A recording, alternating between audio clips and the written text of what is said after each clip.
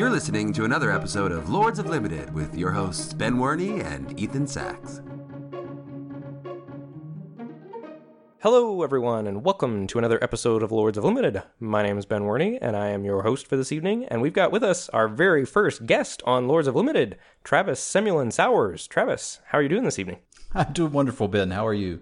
Doing well. Just got off a regional marching band competition yesterday. Band ended up in third place in like the southern half of the state, which is awesome because that's generally where the stronger bands are. So putting us on track to be one of the top three in the state. And I cleaned my apartment today and did a few drafts. Can't complain. How about you? That sounds like a good day. It was a great day. I saw you played in the PTQ this morning. Yeah, I opened a pretty good deck and then managed to do the classic 1-2 drop and play something else day. But such is the nature of Magic, right? Variance is a cruel and sometimes unforgiving mistress. It is. Your deck was like what? White-green splashing Vona, I think? Is that what you ended up settling on? Yes, I was doing white-green splashing Vona, and I sided it in every match. I should have just splashed the Mark of the Vampire to begin with. The card's quite good in sealed. I think it's quite good in draft, too. But I ended up bringing that in every match, and it was very good when I resolved it. Yeah, card is just a house. So before we roll into the main part of our episode here, why don't you just tell our listeners a little bit about who you are and kind of what's going on with you? Yeah, sure. As Ben mentioned, my name's Travis Sowers. I go by the name of Semulin on Twitch. I stream predominantly Magic. I play a lot of sealed. This format I've been playing a little bit more draft than usual. I occasionally dip into constructed as well. I've been playing Magic, since I was 16, and I'm now pushing 40. So almost as long as there's been Magic, I've been playing Magic. My first booster pack was actually revised. Oh, nice. That was that was when I started too. Like at the very end of revised. Like 4th edition was my first booster pack, but you could still find revised packs if you knew where to look. Okay. Yeah, the first thing I did was trade a Tundra for a Shivan Dragon, which was a great deal at the time. That was actually the very first rare I ever opened, was a Shivan Dragon. Heck yeah, that was worth money back then, man. Yeah. So you've been playing Magic, you said, since you were, 14? Is that what you said? 16. 16. So almost 24 years? Dang. Mm-hmm. I'm trying to think how long I've been playing. I've been playing since a little bit less than you. I started when I was 8, I think, so maybe 20 years. So what are some of your goals with Magic? Well, I'd say the big one for me, more so than anything else, is to be a successful streamer, to have an audience that enjoys watching what I do. Like, I'm obviously looking forward to Magic Arena as well as playing Magic online. A lot of folks ask me, because I do typically play in competitive events. I'll play in the Pro Tour preliminary qualifiers and then stream the PTQs on the weekends. They're like, well, why don't you go to the paper events? You know, because it's a little easier to qualify through that. Sure. It's like, nobody can watch me do that. My goal isn't necessarily to get on the Pro Tour, although I would love to. I'd probably look at that as like great advertising for the stream. Whereas I'd rather, like, the best I've done so far is losing in the finals. And by that, I mean the last round. The person who beat me went to the Pro Tour. Like, that was the highest viewership I'd have ever had. And I'd rather do that again than go win a PTQ, you know, at a local shop in Raleigh or whatever and not have anybody get to see it. So for me, it's more about the community. Like, I feel like I play cards all day and hang out with my friends, and it's just fantastic. I want to keep doing that. Yeah, that's the dream. I mean, I just in the little bit that I've been streaming here, kind of since I started in like April of this year, it's been really awesome to know that, like, when I come home from teaching or whatever, like, I live in a pretty small town, that I can get online and stream and like hang out with other people that care about what I care about, which is it's really cool. So is your primary source of income from streaming then? It's just about the only source of income. This is what I do. I'm very fortunate to have picked up some sponsors and to have, although it's not the largest community in Magic streaming, I have a very loyal community. Like, they tune in every day, and I've got a good subscriber base. So yeah, this is what I do, man. This is my job. That's awesome. Yeah, I always get the Sem wave, the Sem Aloha cat wave from a lot of people when they come check out my stream. That's great. So yeah, that's a little bit about Semulin. We normally do a trophy leaderboard update, so we'll check in on the number of drafts and sealed and the record for me and Travis here. I've done 31 drafts with a total of 10 trophies, so trophying about 1 in 3. I think I've been to the finals in over half my drafts. I think I've been to the finals 17 times, and I've got a 63-29 record for a 68% win rate, which is up considerably from our first 2 weeks of the podcast. Both Ethan and I were struggling quite a bit in this format initially, and I think this week, thanks to the help of Ryan Sachs, we've both kind of found our stride and kind of what we want to be doing in the format. How about you? I am up to 8 trophies plus the Streamer Showdown win, which unfortunately doesn't count as a trophy, but works for me. Have done 26 drafts, total record of 57 and 21, and I have a 73% win rate. Dang. The most spectacular part of this was 8 2-1s in a row. Jeez. Yeah, I felt like at that point, like it finally ended with a 3-0, but honestly, I'd have been happy with a 1-2. Just to mix it up a little bit? Yeah, like I streamed for 2 solid days and only had 2-1s, and I was kind of going nuts. Yeah, it's frustrating, especially if you're getting to the finals and losing the finals, because nobody knows, since they started leagues and trophies seem to be kind of what drive like the leaderboard and things like that, and it's an easy way to see how well you're doing in a format, like how many trophies you have. But I think getting to the finals is pretty important too, consistently. I think so too, and I'm actually glad that you had me do this for the podcast. I'd never bothered to look up my own win rate. I just figured if I'm not having to buy tickets, I'm good to go. Yeah, I think we initially, I'd never tracked my win rate before we started the podcast. I think we tried to do it because when we started, we don't really have any credentials other than that we're Twitch streamers. So like if we had a good win rate, maybe that would be a reason for people to listen to our advice. I think it was initially the thought process behind it. That's a great idea. It's nice to know that I actually do know what I'm talking about instead of just thinking that I do. Yeah, for sure. I dig it, man. And then how about for Sealed? What's going on with you there? For Sealed, I've done 8 events. I didn't actually plug in the ones from the PTQ today, now that I think about it, but total of 38 games, 23 and 15 record for a 60.5% win rate, which after I looked at those numbers, like initially I was like, why do I like draft so much more in this format than Sealed? When I looked at the numbers, I was like, oh, because when I play draft, I get to win more. That's way better. Yep, winning is great. Winning is great, but for the stream that I'm doing, I still need to play in those preliminary Pro Tour qualifiers and stream the PTQs on the weekend. So I still do care about Sealed and put a lot of effort into making sure that I do that right. I've also probably built at least 15 Sealed pools on stream. Often viewers will come and ask me to build a pool with them, and I'm quite happy to do that. So I've built a lot of pools in this format as well. Yeah, that's very cool. I've watched that happen in your stream for sure. And then we're going to check in on our Ixalan treasure hunt, the achievement list Tupperware and I put out last week. People are getting busy with these, so quickly I'm going to run down which ones have been crossed off here. Sir Mix-a-Lot, that's increased the attack power of your board by 20 with Belligerent Brontodon. That was crossed off by a Twitch user named Generation D20. He's got a lot of these. Deck Pillage, that's mill your opponent out with Navigator's Ruin or Fleet Swallower without accidentally killing them. That was crossed off by Strix Familiar. Gishath and Company, that's reveal 3 dinosaurs off of Gishath. That was crossed off by Crash of Rhinos. I know she follows your stream as well. She does. Pirate Mutiny, sacrifice an opponent's creature to your own makeshift munitions. That's been crossed off by 2, Rosa 2058 and Generation D20. He crossed that one off playing against Lord Tupperware, bonus points there. Oh, nice. So Crazy It Just Might Work, cast Blood Craze Paladin as a 7/7. Generation D20 made it a 9/9. Buried Treasure's been crossed off by a few people. That's win the game via the Revel and Riches alternate win condition. That's been crossed off by Sparrow's Rum. He's another partnered streamer. Been crossed off by your very own Lord Tupperware himself. And DC Sports 8, the ever-present Twitch viewer. And he streams now, too. He does. I was actually convinced for a long time, because every time I went into a Twitch channel, DC Sports was there. I was convinced for a long time and even said on stream that I thought he was a robot. So when I went to GP Richmond, I was so happy to see this guy run up to me and say, I'm DC Sports. I'm DC Sports. I was like, okay. Confirmed not a robot, but super cool dude. Yeah. The Swarm Intelligence Memorial Award, which is copy an instant or sorcery with Primal Wellspring. That's been crossed off by Strix Familiar again, and another streamer named Mr. Ducky. And Ultimate Jace. Have 4 copies of Jace Cunning Castaway on the battlefield. That just got crossed off today by Crash of Rhinos. And When Dinos Fly, kill your opponent with a flying Ancient Brontodon. That's been crossed off by another streamer as well.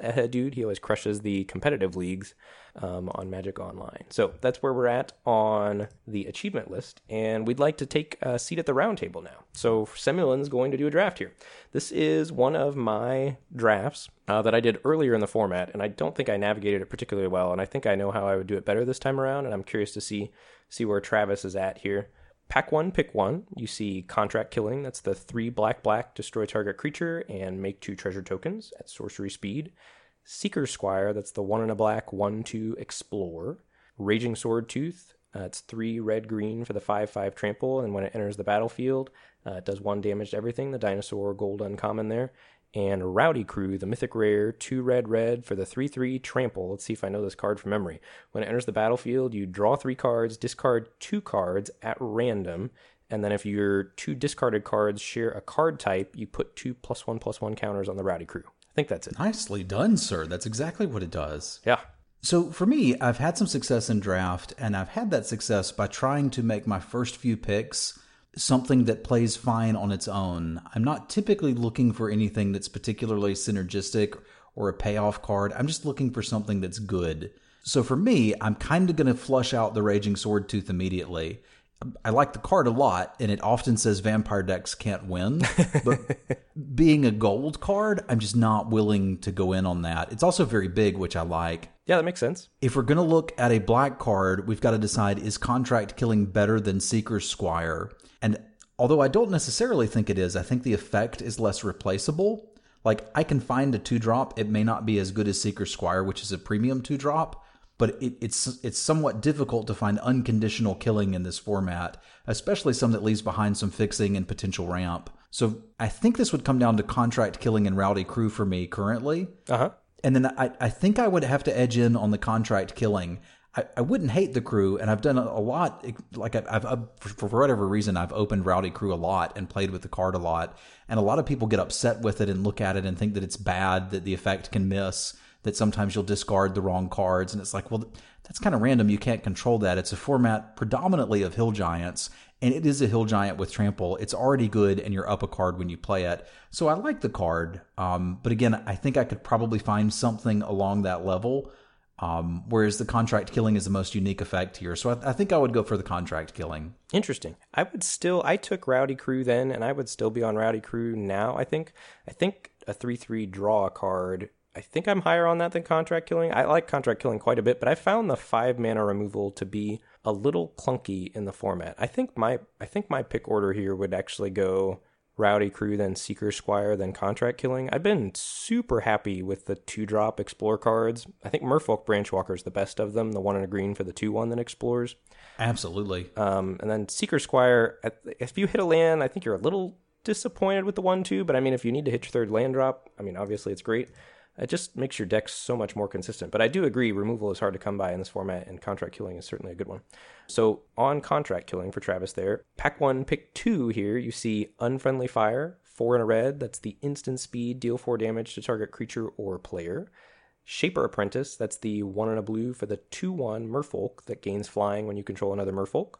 Pirate's Cutlass, that's the artifact, 3 mana for an equipment. When it enters the battlefield, you must attach it to a pirate you control if you control a pirate. It's got an equip cost of 2, and equipped creature gets +2/+1. And Dire Fleet Hoarder, that's 1 and a black for the 2/1 pirate that when it dies, you get a treasure token. Okay, this one's a pretty easy pick for me. And I should also mention, I have a tendency when I make my first few picks to just put them straight in the sideboard and not assume that I'm playing them, just so that I don't get tunnel vision about one thing in particular. But this is a nice and easy one. I can take the Pirate's Cutlass, put it in any deck, and have a bonus if I happen to have some pirates. I've been super impressed with that card. I have already second picked it, would happily do so again. Yeah, that card is great. I think, second picked Unfriendly Fire here to go along with my Rowdy Crew early in the format. I wasn't quite on how good Pirate's Cutlass was, and in hindsight now, I would take Pirate's Cutlass 10 out of 10 times. If you caught me 2 weeks ago, I would have said the same thing.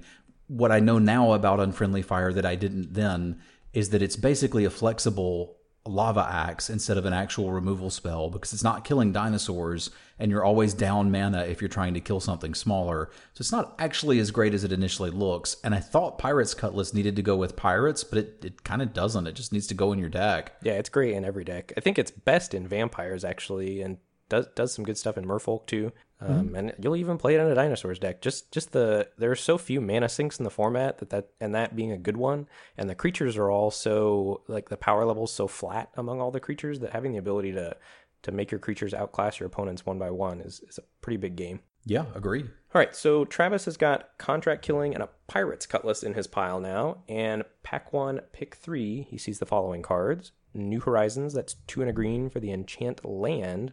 And then when New Horizons enters the battlefield, you put a +1/+1 counter on target creature you control, and then your land can tap to add 2 mana of any one color to your mana pool. Dive Down, this card has been overperforming and continuing to go up and up still in my estimation. Single blue for an instant. Target creature you control gets +0/+3 and gains hexproof until end of turn. There's another Dire Fleet Hoarder here. That's the 1 in a black 2/1 that makes treasure. Colossal Dreadmaw, the big dino, 4 green for the 6/6 trample dinosaur, and Lookout's Dispersal, that's 2 and a blue for the instant, that lets you counter target spell unless your opponent pays 4 mana, and if you control a pirate, it costs 1 less to cast, so 1 and a blue if you control a pirate. I do just have to mention that Dive Down is so much better than I initially thought it was going to be. It's great, yeah. Like, 1 mana interaction in this format's very good, and I think the auras are also all very good in this format, so having the ability to protect your creature that you put an aura on is big game. Yeah, like I had somebody ask me why I was playing this in a blue-green deck where I also had the 3 mana +3/+3 and trample Crash the Ramparts. I was like, well, this is going to win me a lot of the combats that would, and it's also going to give me a 1 mana negate in certain scenarios. And I had an opponent just rage at me in chat. It was beautiful. I showed it to the stream. Where like I knew they were holding specifically unfriendly fire from the way that they were playing, and they were going to have to kill my God. What's the spiked Ceratops, the 4/4 guy that can block multiple things? Oh yeah. So like I was like, you know, if we're playing paper, I'm just sliding this island over to the side, and man, did they rage when I dove it down. The card's just great.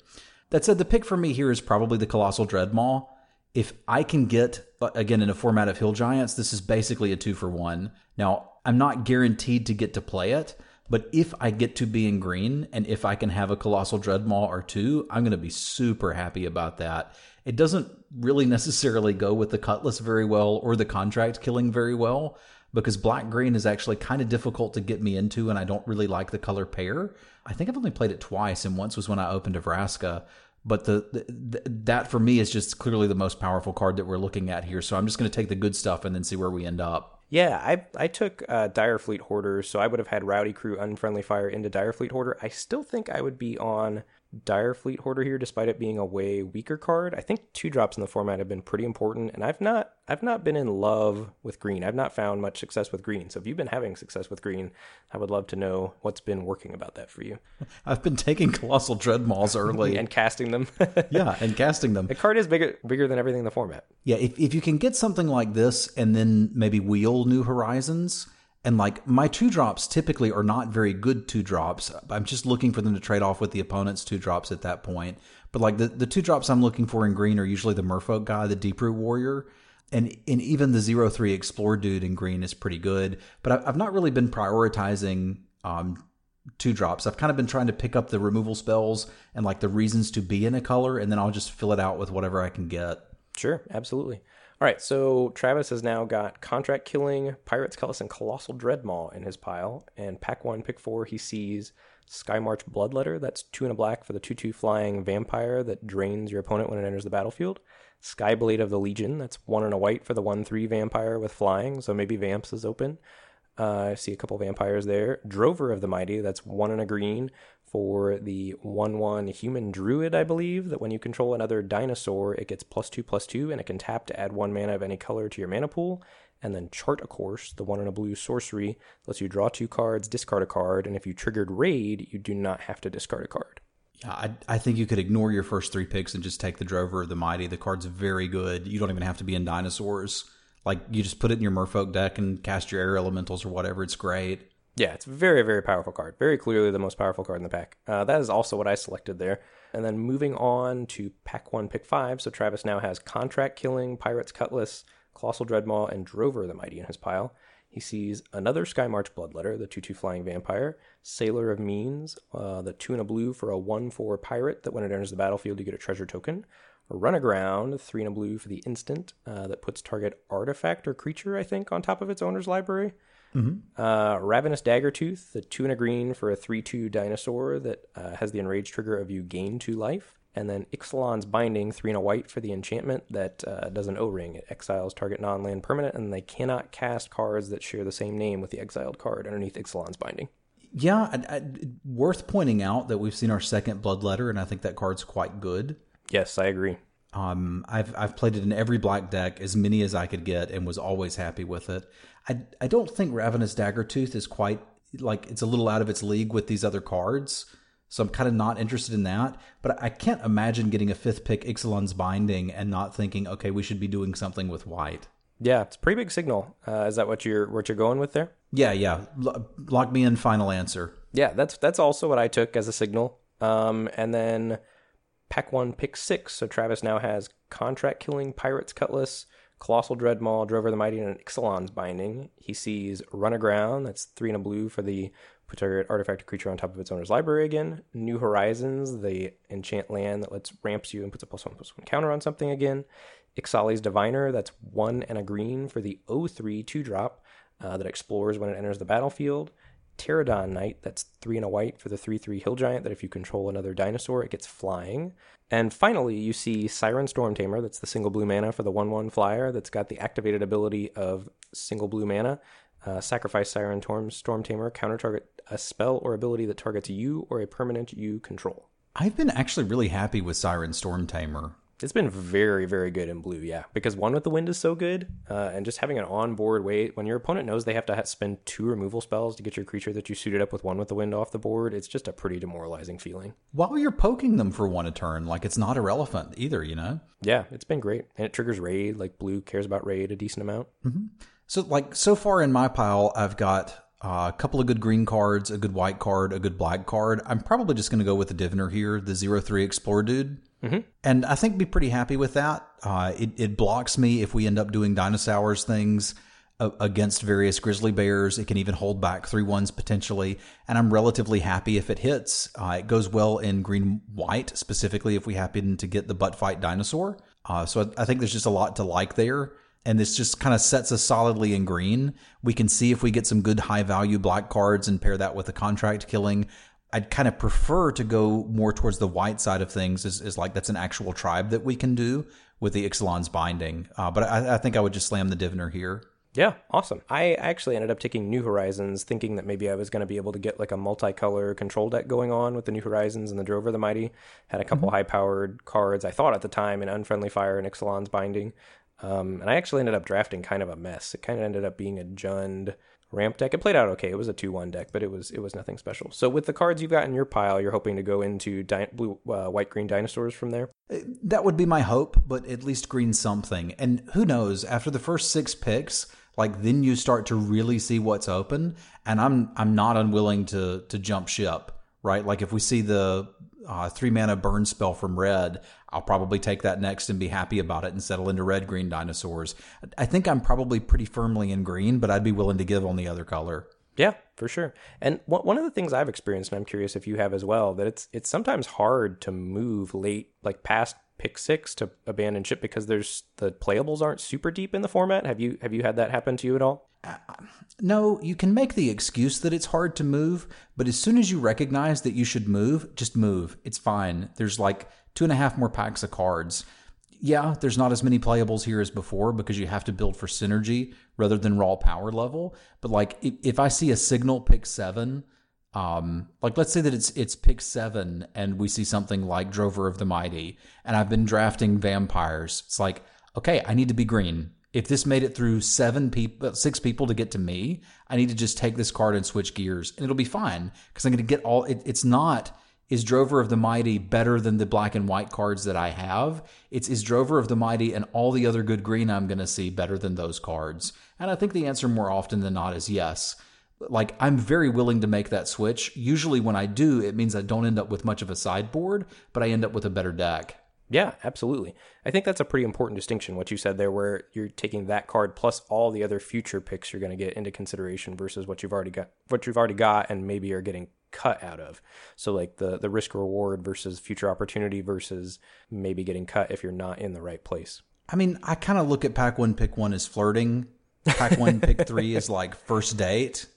Pack 1, pick 5 as maybe we're going steady. And I'm not ready to get married until pack 2.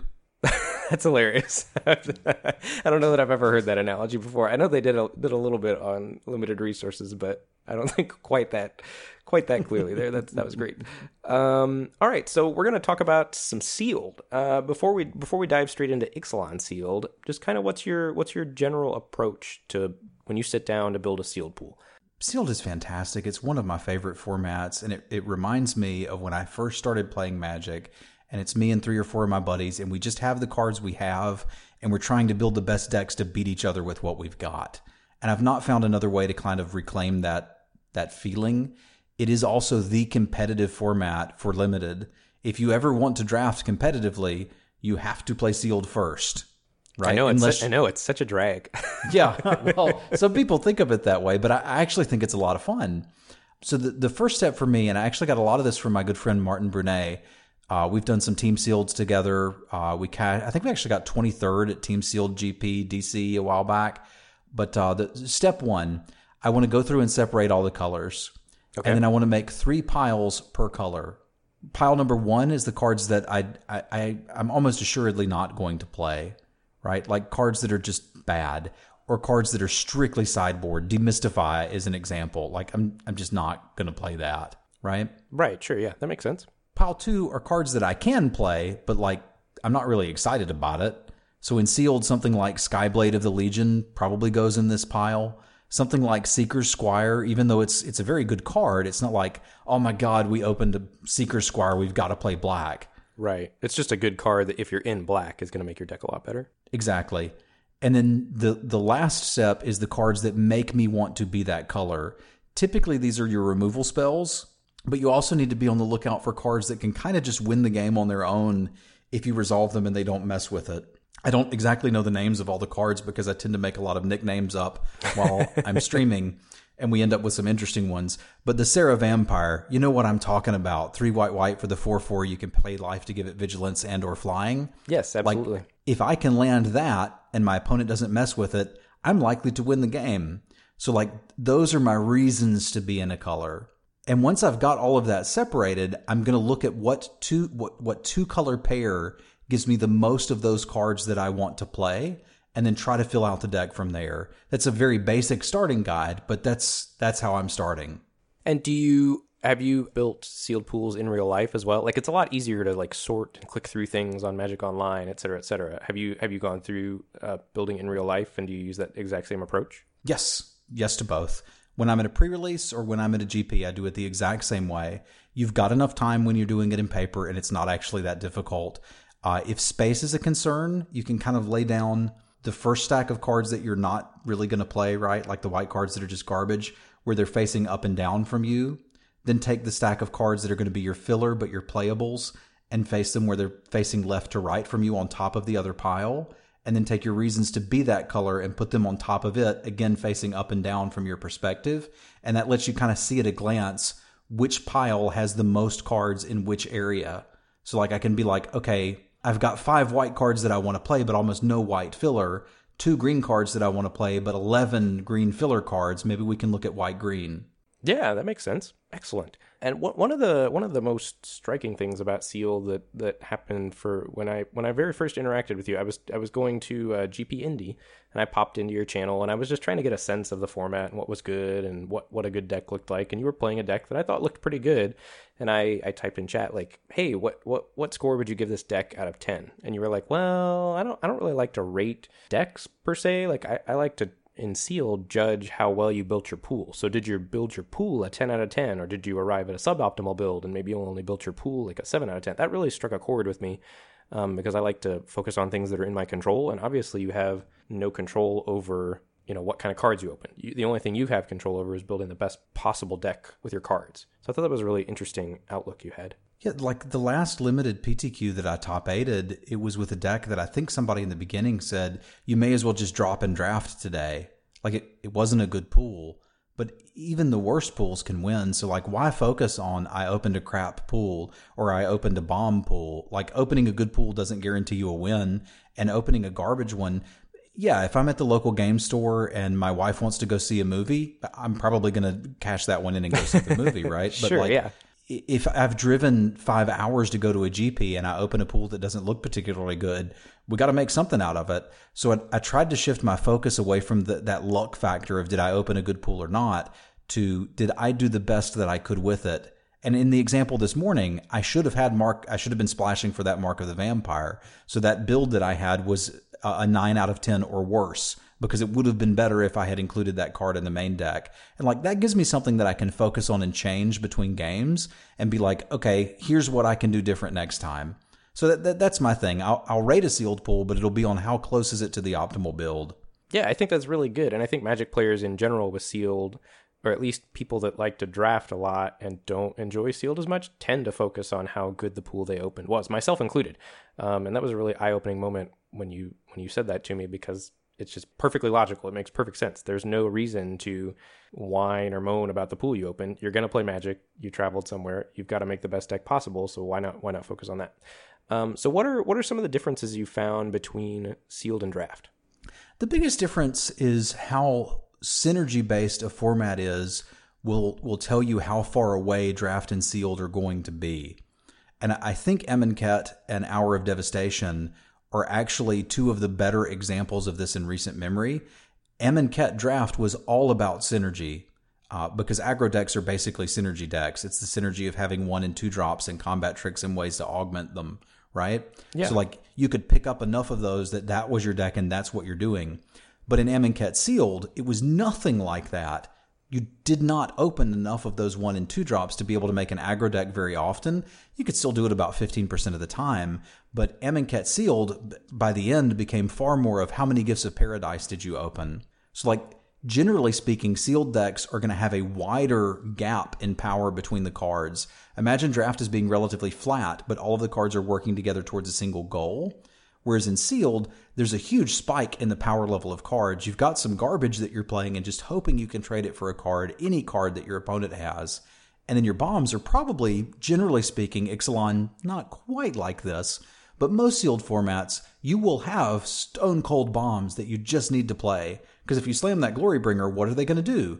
Like, I splashed for Glorybringer off of 2 Gifts of Paradise at a GP, and it was great. Right, yeah. So I think that's the biggest difference, is the decks usually in sealed are more powerful, but less focused. Yeah, that makes sense. How do you make sure in sealed, I know I've heard you talk about this on stream too, how do you make sure you build a good mana base in sealed when you're playing multiple colors and avoid maybe playing like the Devil's Mana base, the 666? Yeah. A lot of people have trouble with this one and think because it's sealed that it's just okay. They're like, well, I don't have enough playables in blue-green, so I'll just run, these 5 red cards. And that's just not acceptable unless you have any fixing. Now, if you've got a lot of pirates that make treasure and you've got some of the Land Before Time, New Horizons, I believe the card's actually called, sure, build an interesting mana base and go something like that. But my rule of thumb is if you don't have fixing, you can't splash. Period. Yeah, that seems like a good rule of thumb. Yeah, and like I've certainly lost to decks that just had atrocious mana bases. As far as I know, for all I know, the last 2 cards in their deck were Evolving Wilds, right? But like, I didn't see any fixing and they were playing straight 3 colors. I'm never going to do that because like, usually when I'm playing these tournaments it's because I want to win them. Right. Well, so when I was a younger Magic player and, I knew what a splash was, like people talked about splashing, but, I think back in the day, like when I was, maybe in high school or something and I would draft or whatever, we would play sealed, we would play 7-7-3, like, and because we knew we wanted 3 sources for our splash, like we'd heard that somewhere, like that also probably pretty unacceptable, you think? No, I think that's fine. About 3 sources for a splash is good. But then, do you think you're hurting your 2 main colors too much, only having 7 and 7 in that type of situation, or do you think that's something you can get away with? I'd almost never do that. Like one of those colors, I'm going to be leaning on for 2 drops, and it's a disaster. If you've probably heard me talk some on my other podcast as well as on the stream about mulliganing. If you have to mulligan in limited, you're throwing away 10 percentage points. Like I never want to do that. And building a 7/7/3 mana base is a great way to make sure that you have to mulligan. Like I just don't want to do that. Whatever color I'm leaning on for 2 drops, I need to have at least 8 sources, preferably 9. Yeah, that's so funny you mentioned that. That was actually the very first. I remember when the very first time I went to your channel, like within 30 seconds of me being in there, you were like, "What am I supposed to do here? Mulligan or not? Let's do the math. We're gonna play Magic by the math. That's what we do here at this channel." Like you seem to be very like odds oriented, very spiky, and very logical about how you're approaching your decision making process. And that's the thing here. Like if I'm building a deck in such a way that it's going to make me mulligan more often because I can't cast the spells, and I know that generally speaking, there's a lot of math behind this, and I know we don't want to get into it here, but generally speaking, if I click that mulligan button, I'm throwing away 10 percentage points. I want to make sure I build a deck that doesn't have to do that very often. Yeah, that makes perfect sense. So do you have any specific approaches? Obviously, you're playing a lot of sealed, like when each new format comes out, because that's the PTQ format, and you're going to play in those PTQs on Sundays. Do you have any specific method for how you try to figure out like what's optimal or quote what works in any given sealed format? The main thing for me is to try to avoid gimmicky cards or cards that need to combo out to win. And there's a lot of neat combos in this format, and it's a lot of fun when you're able to assemble them or get 2 copies of one of them. And whatever the format is, there's always something like that where you kind of you build the machine and then you draw the 2 cards and you put it together and it's awesome. And that just tends not to win sealed games. So any sort of like weird combo-y card, I usually don't use it. And I'll have people in chat say, well, you have card A, card B is so good with it. Like, yeah, but card A is really good on its own and it doesn't need card B. But if I draw card B, it's kind of terrible. Without card A, yeah. Exactly. So I want to avoid that. So I tend to come in pretty conservatively, try to evaluate the cards just on a power level. One of the things I do whenever I do a set review, I have a stream viewer, Zombub, who is fantastic. He did this last time, but if he doesn't do it, I'll have somebody do it. Make a spreadsheet of the average power and toughness of a format. So like when I went into this format, I knew that it was a format of hill giants. Oh, yeah, that's a really good idea. Already knowing that, I can look at the removal spells and say 3 damage is great. 4 damage doesn't do much more than 3 because most of the stuff I want to kill is 3. So I could evaluate creatures, size based off of that knowledge that we're looking at a format of, 4 mana 3/3s. Yeah, that's excellent. So diving in specifically to Ixalan, do you have any thoughts about this format that can help listeners that are sitting down, maybe for their PPTQ, trying to get to that PPTQ stage that you play every week, or that already have qualified and are going to sit down next Sunday on their PTQ? Do you have any advice for them? Yeah, absolutely. A big part of Ixalan when you're drafting, and you've experienced this too, I'm sure, it's not just about figuring out what colors open, right? No, it's about tribe too, or what plan. I found that my decks that have a very focused plan have done the best. Exactly. So, I have to be if I'm in blue-green, I also need to be specifically in merfolk, right? If I'm getting some great blue pirates and some awesome green dinosaurs, I'm probably at a bit of a disadvantage against the opponent who's playing white-black and has very focused vampire synergies. Right, yeah. So the first thing that you want to do in Ixalan sealed deck is do that split out like I mentioned before, but then also look at those synergy cards. Because there's some cards that will go from almost completely unplayable to amazing in your deck, depending on how many friends you have with it.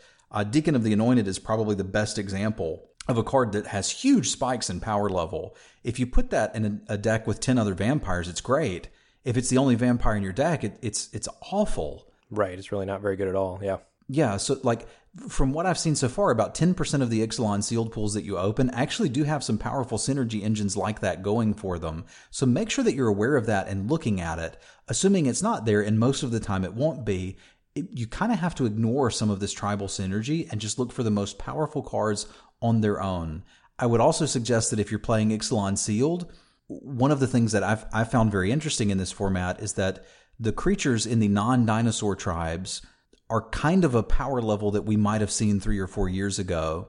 And then that's made up for because they synergize so well. Right. Whereas the dinosaurs are just normal magic creatures that we're used to these days. They're big. They're efficiently costed creatures. And there's really no downside for them. Like the synergy of playing dinosaurs is there were some cards that worked nicely with them, but you didn't necessarily need them. That kind of makes dinosaurs the boogeyman in Ixalan sealed. So either you have a good dinosaur deck, and I've had some, or you have a deck that's mostly hill giants, and you're going to go up against decks like yours and dinosaur decks. Make sure you have a plan for dinosaurs because you will see them. Right, Colossal Dreadmaw seems like it would be a very good card in sealed to open. Yeah, it's in the pile of reasons to be green when I'm sorting out my sealed pools. Yeah, so do you have any, maybe for people that don't play a lot of sealed off the top of your head, do you have any cards like that go into those piles at the common level? That you're going to see draft in and draft out? Or not draft in and draft out, sealed pool in and sealed pool out?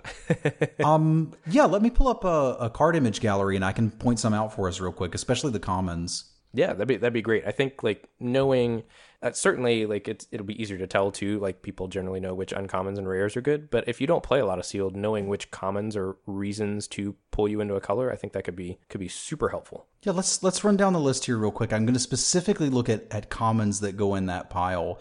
Legion's Judgment is one that I want exactly one of in my main deck, and then I'll note how many I have in my side deck. Paladin of the Bloodstained is another overperforming white card. It's a format of hill giants. This gives me something that trades with a hill giant and leaves behind a token. So I'm usually pretty happy with that. The token also carries Pirate's Cutlasses very well. If you can give that equipment lifelink or flying or trample or whatever, it's going to get better. Pious Interdiction, people probably figured that one out. Yeah. I think those are the primary ones, although Territorial Hammerskull is also in that pile for white. But that only if you have an aggressive deck, right? The card's not great if you're not planning on being aggressive. It's not great, but if you're running 3/2 drops, you can have an aggressive draw with it. And it can even act as, like, let's say we get to parity, and we're at parity because they have a 6/6, and I have a board of hill giants against their board of hill giants. There may come a point where I turn that curve or draw a combat trick or something that will let the Hammerskull survive. So even if I'm not particularly aggressive, I'm still playing Hammerskulls if I'm white. Okay, that makes sense to me. But you're right. It does get a nod towards it's certainly better if we're being aggressive. There's a little bit of a challenge for blue in that most of the reason to play blue comes from synergies rather than individual card levels. I actually can't think looking through here of a common that makes me interested in blue, although I will note how many Sailor of Memes that I have because that will let you splash some other cards. Yeah, that and Prosperous Pirates are pretty big game in sealed, aren't they? Like for the ability to let you splash, like if you open a good pool with high powered level cards like across multiple colors like rares or uncommons, those give you the ability to play like a 5-color base blue deck. I know I've heard MJ Michael Jacob talking about that a little bit. Yeah, absolutely. I have certainly played that one too, and I think the Water Tap Weaver also kind of belongs in that camp as well. Of commons that pull you into blue. Mm-hmm. I mentioned Anointed Deacon. Again, that only goes if you have vampires, but for black, obviously the removal spells, Contract Killing being probably the headliner there. The one that destroys a creature with 3 or less power. Oh, Vanquish the Weak? Yeah, a little less exciting, although still something that I'm going to play. It not being able to kill a dinosaur is a problem, but it can kill most of the little stuff that matters. I found any sort of evasion to be pretty good, so not to poop on blue too much. There are some common flyers, and I would take those. But Direfleet Interloper is one that I quite like a lot in black. Oh, that's interesting. Yeah, that would not be very intuitive to me. So you think that's a reason to play black? I think it's a reason in sealed. Like 3 of them aren't gonna like have me jumping through hoops, but I'm interested in it. And I mentioned Mark of the Vampire. Oh God, that card's so good. It's just very good, especially in sealed. And then Skullduggery. I've gotten so many good exchanges off the back of a Skullduggery. Oh yeah, that card overperforms as well. 1 mana, the ability to 2 for 1. It's great. Or win a combat, pick off an X1. Yeah, just so versatile for 1 mana. In red, I would note that the first Fire Cannon Blast is of interest to me. Any additional copies I will probably play, but I'm not overly excited about. Again, because they're kind of killing hill giants, but not necessarily bigger stuff. And bigger stuff may be what I'm actually having a problem with. Right, and if they have the bigger stuff, you can't attack into it without throwing away a creature to trigger the raid. Mm-hmm. I had saved this as an answer to one of the viewer questions, but I'll mention it here. Rummaging Goblin is really in that second pile, but it's awful close to the top pile because it's just fantastic in sealed. Once you've hit your 5th or 6th land in most decks, you don't need them anymore, and being able to cash them in is fantastic. So I've been super happy with Goblins when I'm playing red. And the games are going to go a little bit longer in sealed as well, generally, right? Mm-hmm, absolutely. We already mentioned Colossal Dreadmaw for green. Deeproot Warrior is something that I'm interested in. If I've got 2 or God forbid 3 of these, they can be impossible to block for some decks for a long time. Yeah, and what about Grazing Whiptail, the 2 green for the 3/4 reach? Is that a reason to play green and sealed? It kind of is, man. I would imagine it's a pretty good blocker. It's a fantastic blocker. It's even a decent attacker. Like, again, we're looking at a world of hill giants, right? Like, nothing attacks through this thing. It can block just about all of the flyers that you're interested in. I think only Air Elemental can force through it. Yeah. I do always keep an eye on how many New Horizons I have as well, just because sometimes I'm going to get into multiple color shenanigans with that particular card. Yeah, that makes sense. That's super awesome. Thank you for doing that. So we've got some listener questions here. Ryan Sachs wants to know how often you find yourself double splashing in Ixalan sealed. So like being base 2 colors, like say maybe base black-red, and then like splashing a white and a blue card or something, for example. Out of 8 events, I think I've done that twice. So maybe like that's a very small sample size, but 25% of the time there. Yeah, it is a very small sample size, but it's going more towards what you had mentioned as far as a multicolor blue deck or blue-green, splashing like a Pious Interdiction and a Mark of the Vampire, for example. Like, I've certainly done that. And that's enabled in this format in particular because of the treasure tokens. So like if I'm playing, I've played blue-black and splashed, I think, red and white in it for one card. And I believe I was actually using treasure as my only sources. I had 6 treasure producers. Ooh, that sounds nice. Yeah, it was great. So that rolls right into another listener question here from DC Sports 8, which says, Travis, how many treasure makers do you need to splash a single colored card, like Charging Monstrosaur? 3. So, and how does that fluctuate? Like, let me add on to that. So let's say you're base blue-green, and you've got like a couple Sailor of Means and a Prosperous Pirates. So you've got like maybe 4 treasure makers. Like how many off-colored cards, like when you start getting into multiples, like how many treasure producers do you want, or how many cards do you need to limit yourself? Like, because you can't just go nuts. Like you can't say like with 3 treasure makers, okay, I've got my 3 sources, I can do whatever I want, because they're not reusable, right? Mm-hmm. And you have to also recognize that treasure is doing 2 things for you in this format. One is ramping you, and the other is fixing you. So if you're using it to fix, you cannot use it to ramp. So look at the casting cost of your deck and say, how interested is this deck in getting to 6 or 7 mana? If it's not particularly interested except for the splash cards, then go ahead and do it, man. But like generally for me, I want 3 free sources to be able to splash a card. I want 4 free sources to splash 2 cards. If I can have 5 free sources, and by that I mean 3 treasure producers and 2 gifts of paradise, for example, then I can play 3 or 4 cards. If we're going beyond that, we're not splashing anymore. We're just playing a multicolored deck. So Usually when I think about splashing, I'm like, okay, I have a Pious Interdiction, and I want to play that in my blue-black Pirates deck. I have 4 treasure producers. Do I need a Plains? No, you don't need a Plains. As long as the deck isn't going to need to use that treasure for something else. If it's a deck that's also running a bunch of 6-drops for some reason, then you might want to reconsider that. Right, where there's an awkward tension of like you have the white card in your hand, but you also know you want to ramp out the 6-drop, and you're going to have to choose between the 2. Like, yeah, that sounds like a place you don't want to be. Yeah, you want to avoid that. I'm still a little fuzzy on like let's say you've only got treasures. Like you're trying to play 5-color blue, and I don't really know what this looks like because I figured you playing sealed. I thought about doing a sealed today, and I was like, what am I going to get out of doing one sealed event? So I settled for drafting and watching you and Michael Jacob play some sealed today. Let's say you're blue and you're trying to splash, and you've got 3 Sailor of Means and 2 Prosperous Pirates. You open commons very well. How many off-color cards can you play off of those cards? Like with 5 treasure producers, 7 total treasure tokens. What do you think that enables you to do? I would say probably 2 comfortably, 3 if you want to push it. Because again, I mentioned that I kind of want 4 sources for 2 cards, right? Yeah. And that's exactly what these are. It doesn't matter that the cards aren't the same color because your splashing is essentially fixing you for whatever color you want.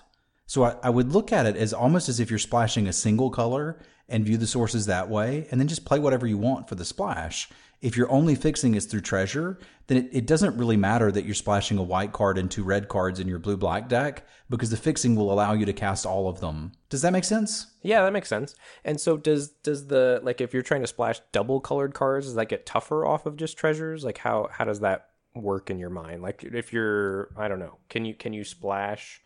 Trying to think of a double-colored card I'd really want to play. Like, if you're not red-green, can you splash the red-green uncommon off of treasure, like the 5/5 Trample Dinosaur?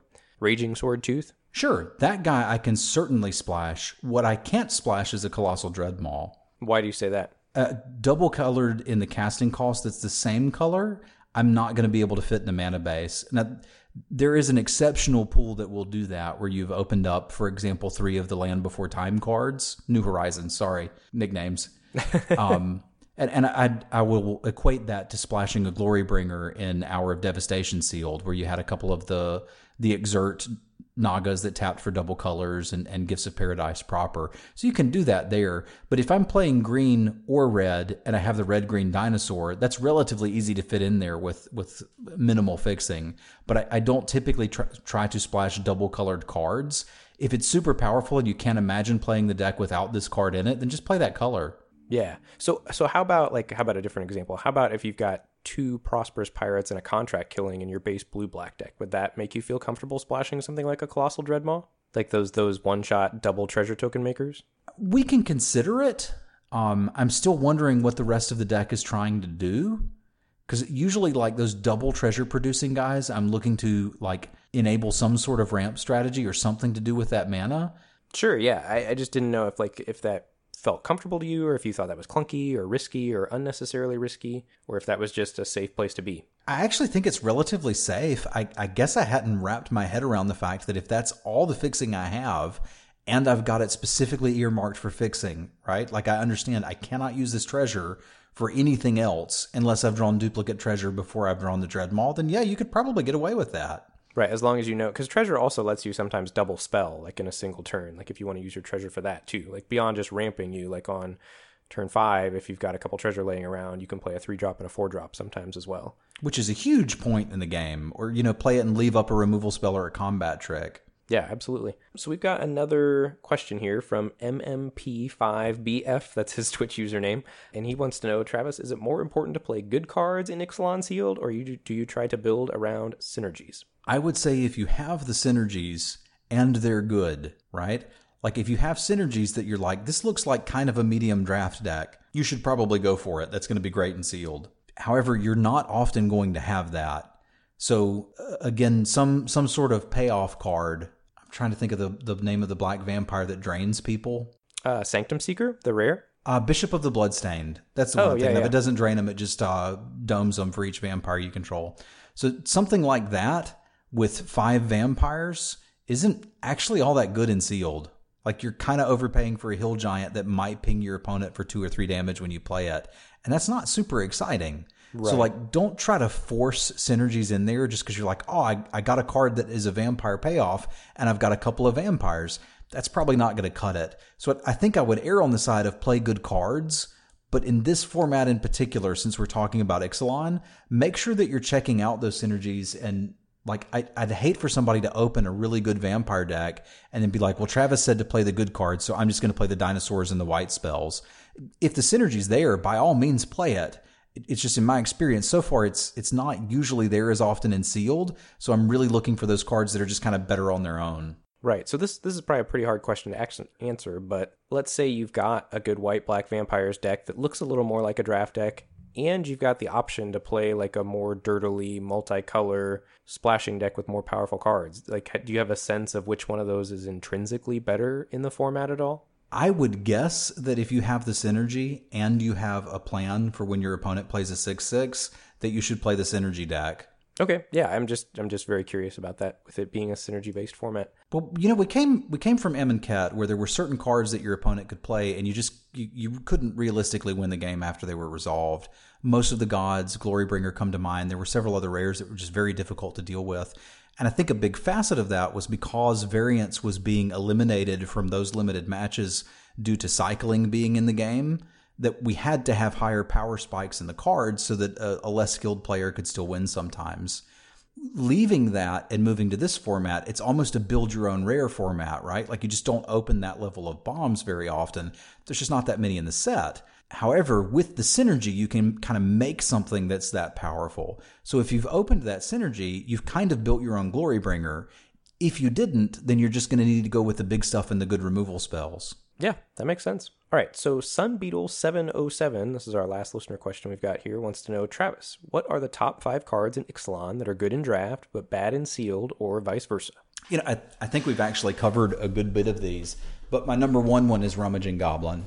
When I've played in draft, I'm pretty happy to have one of those in my sideboard, because most of my red decks in draft are aggressive leaning, and I'm not really interested in having a 3-mana 1/1 in my deck. But in Sealed, I'm actively interested in a Rummaging Goblin. The first time you activate it, you're not getting value yet. It's the second time that you're activating it that value starts to churn. And I'm at the point now where if my opponent plays a Rummaging Goblin and I have a premium removal spell, I will kill it. I will kill it as soon as I possibly can. Right, because it potentially represents 3 or 4 cards over the course of a longer game. Yeah, if you're not going to win the game in the next turn or two, this is going to essentially draw them somewhere around 4 or 5 cards. And then it can still chump block towards the end of the game and rummage one more time, or carry a sword and attack you. Like, there's a lot of flexibility in having that body. So, like, I think Rummaging Goblin is very good in Sealed. And I mean, it's okay to play it in draft, but I'm never particularly excited about it. I mentioned Anointed Deacon, and I also put in here Commune with Dinosaurs. this kind of just goes to the point about synergy, right? Like, I've played draft decks that were 16 lands and 2 copies of Commune with Dinosaurs because, I had 13 dinosaurs in the deck. It was just better than a land as long as I was running 9 forests. Right. It's essentially a split land creature in a dedicated dinosaur deck. Yeah, it's fantastic. Yeah, very good. You get into Sealed and like, you're like, well, I've got 4 dinosaurs, so I'll play 16 lands and 2 Commune with Dinosaurs. It's like, that kind of doesn't make sense anymore, right? And the Deacon kind of goes with the same problem. If it's in my white-black deck with 12 other vampires, it's going to be great. But if it's in my black-green Sealed deck that has 2 other vampires, it's not something I'm going to be as interested in. Yeah, that makes sense. I put Legion's Judgment in here as well. I think I mentioned that one earlier as well. I don't typically main deck one of those in draft, although I'm happy to have one in my sideboard. Whereas in Sealed, I actively want to main deck one just because people are going in on the enchantments to pump something and this will let me kill them, or they'll have dinosaurs. And then I'm not unhappy to have a second in the sideboard and bring it in quite often. Yeah, that makes perfect sense to me. I'm in the same spot. I'm not main decking it in draft, but it seems like the first copy would be pretty good in Sealed. And then Colossal Dreadmaw was the other one that I mentioned here. I think it's actually pretty good in draft, but it's like a bomb in Sealed. It's just the biggest thing on the planet and very difficult for anyone to interact with. And does having Colossal Dreadmaws in your deck make you want to put combat tricks in your deck more, since people are going to be incentivized to double block it a lot of the time if they don't have removal spells? Or do you think it's just... Is that the card A is good, card B makes card A better scenario? A lot of the combat tricks in this format kind of suck. So, like, I'll still play them. I particularly like the white one. 1 mana for +2/+2 is a pretty good rate. Whereas the ones from all the other colors are just a little bit too expensive for me to get excited about. So I'm not going to prioritize combat tricks because I have them. What I will do is prioritize trading off to keep the board as close to empty as I can get it, so that when I play a 6/6, all they have is 1 hill giant left. They're under a colossal amount of pressure, you might say. Oh, I see what you did there. Yeah. The band director in me loves puns. Yeah, so I think... That's a kind of a good place to wrap up. We also have Michael Jacob. I know you watch his stream, and I do a little bit too. He posted on Twitter recently a picture of his spreadsheet that he uses that's all of his stats. And he's done over 132 matches. And according to his spreadsheet tracking there, Boros, Dimir, and Simic have been performing the best for him. And I think a lot of Dimir and Simic would be like the base blue decks with Sailor of Means and Prosperous Pirates that are splashing multiple colors off those treasure cards. Mm-hmm. And then it seemed like he most often played Simic or Gruul. Those seemed like his 2 most played. And that's probably what you were talking about, where like he's got dinosaurs and he's playing good cards and splashing good cards. And then all of the other color pairs have 5-10 times he's played them, where he got those synergy decks that you were talking about. Maybe 10% of the time you're going to run into that. So I'll post that Imgur link if people are interested in that in the show notes to see what's been working for him as well. So next week, we're probably going to dive more into draft. You'll be back with Tupperware and I. As usual, thank you to Salty Pretzels for our intro and outro music. Make sure you give it a listen. Just a reminder, we've got our treasure hunt achievements posted. If you want to find links to those, you can check out my stream or Lord Tupperware's stream, and we've got links to those in our chat if you want to do that. You can tweet at Lords of Limited and hashtag them with an XLN treasure hunt. It's super fun to get those on Twitter. It's hilarious. Like every few hours I log on to Twitter and there's a new screenshot there of somebody crossing off another achievement. It's great. So please keep those coming. If you do not do the Twittering, you can email us screenshots at lordsoflimited@gmail.com. So as a reminder, if you complete 5 of those on your own, you get entered into a giveaway for 4 draft sets of Ixalan. And for each one we accomplish as a listener base, we're going to do a combined Lords of Limited stream with Ethan and I for that amount of hours. So we're already up to, 1, 2, 3, 4, 5, 6, 7, 8. We're already up to a 9-hour stream. That is awesome in the first week. So congrats to you guys. That's going to be super fun. And where people can find us on Twitter and Twitch, Ethan is at Lord Tupperware. I'm at Mr. Metronome. Same thing on Twitch. And Ethan also has a YouTube channel. Check that out. Give him a like or a subscribe or whatever it's called over there. If you have not, he's very close to 100 to getting his own URL address. How about you, Travis? Where can people find you? And Ethan this week is going to be on Men from Moto, your podcast that you do with David. Let's plug that for everybody. Yeah, absolutely. Most of my content can be found on non-stream content can be found at manadeprived.com. That's the home of the weekly draft videos that I do, as well as my normal podcast, Men from Moto, with my co-host David Seville. And we just kind of swapped the hosts this week. I thought that would be kind of fun. If you want to find my Twitch information, I'm twitch.tv/Semulin, and you can find me on Twitter under the same name at Semulin, Semulin. Yeah, and if you have not, you need to go check out this man's stream. It's very, very straightforward, very logical, very practical, lots of great information, and a lot of fun too. He's got great viewers, very kind person, very family friendly. Absolutely A+, cannot recommend enough. Thank you, Ben. Yeah, absolutely. If you've got any feedback about the show or questions, shoot us an email at lordsoflimited@gmail.com. Thank you, everybody, and see you next week for another episode of Lords of Limited.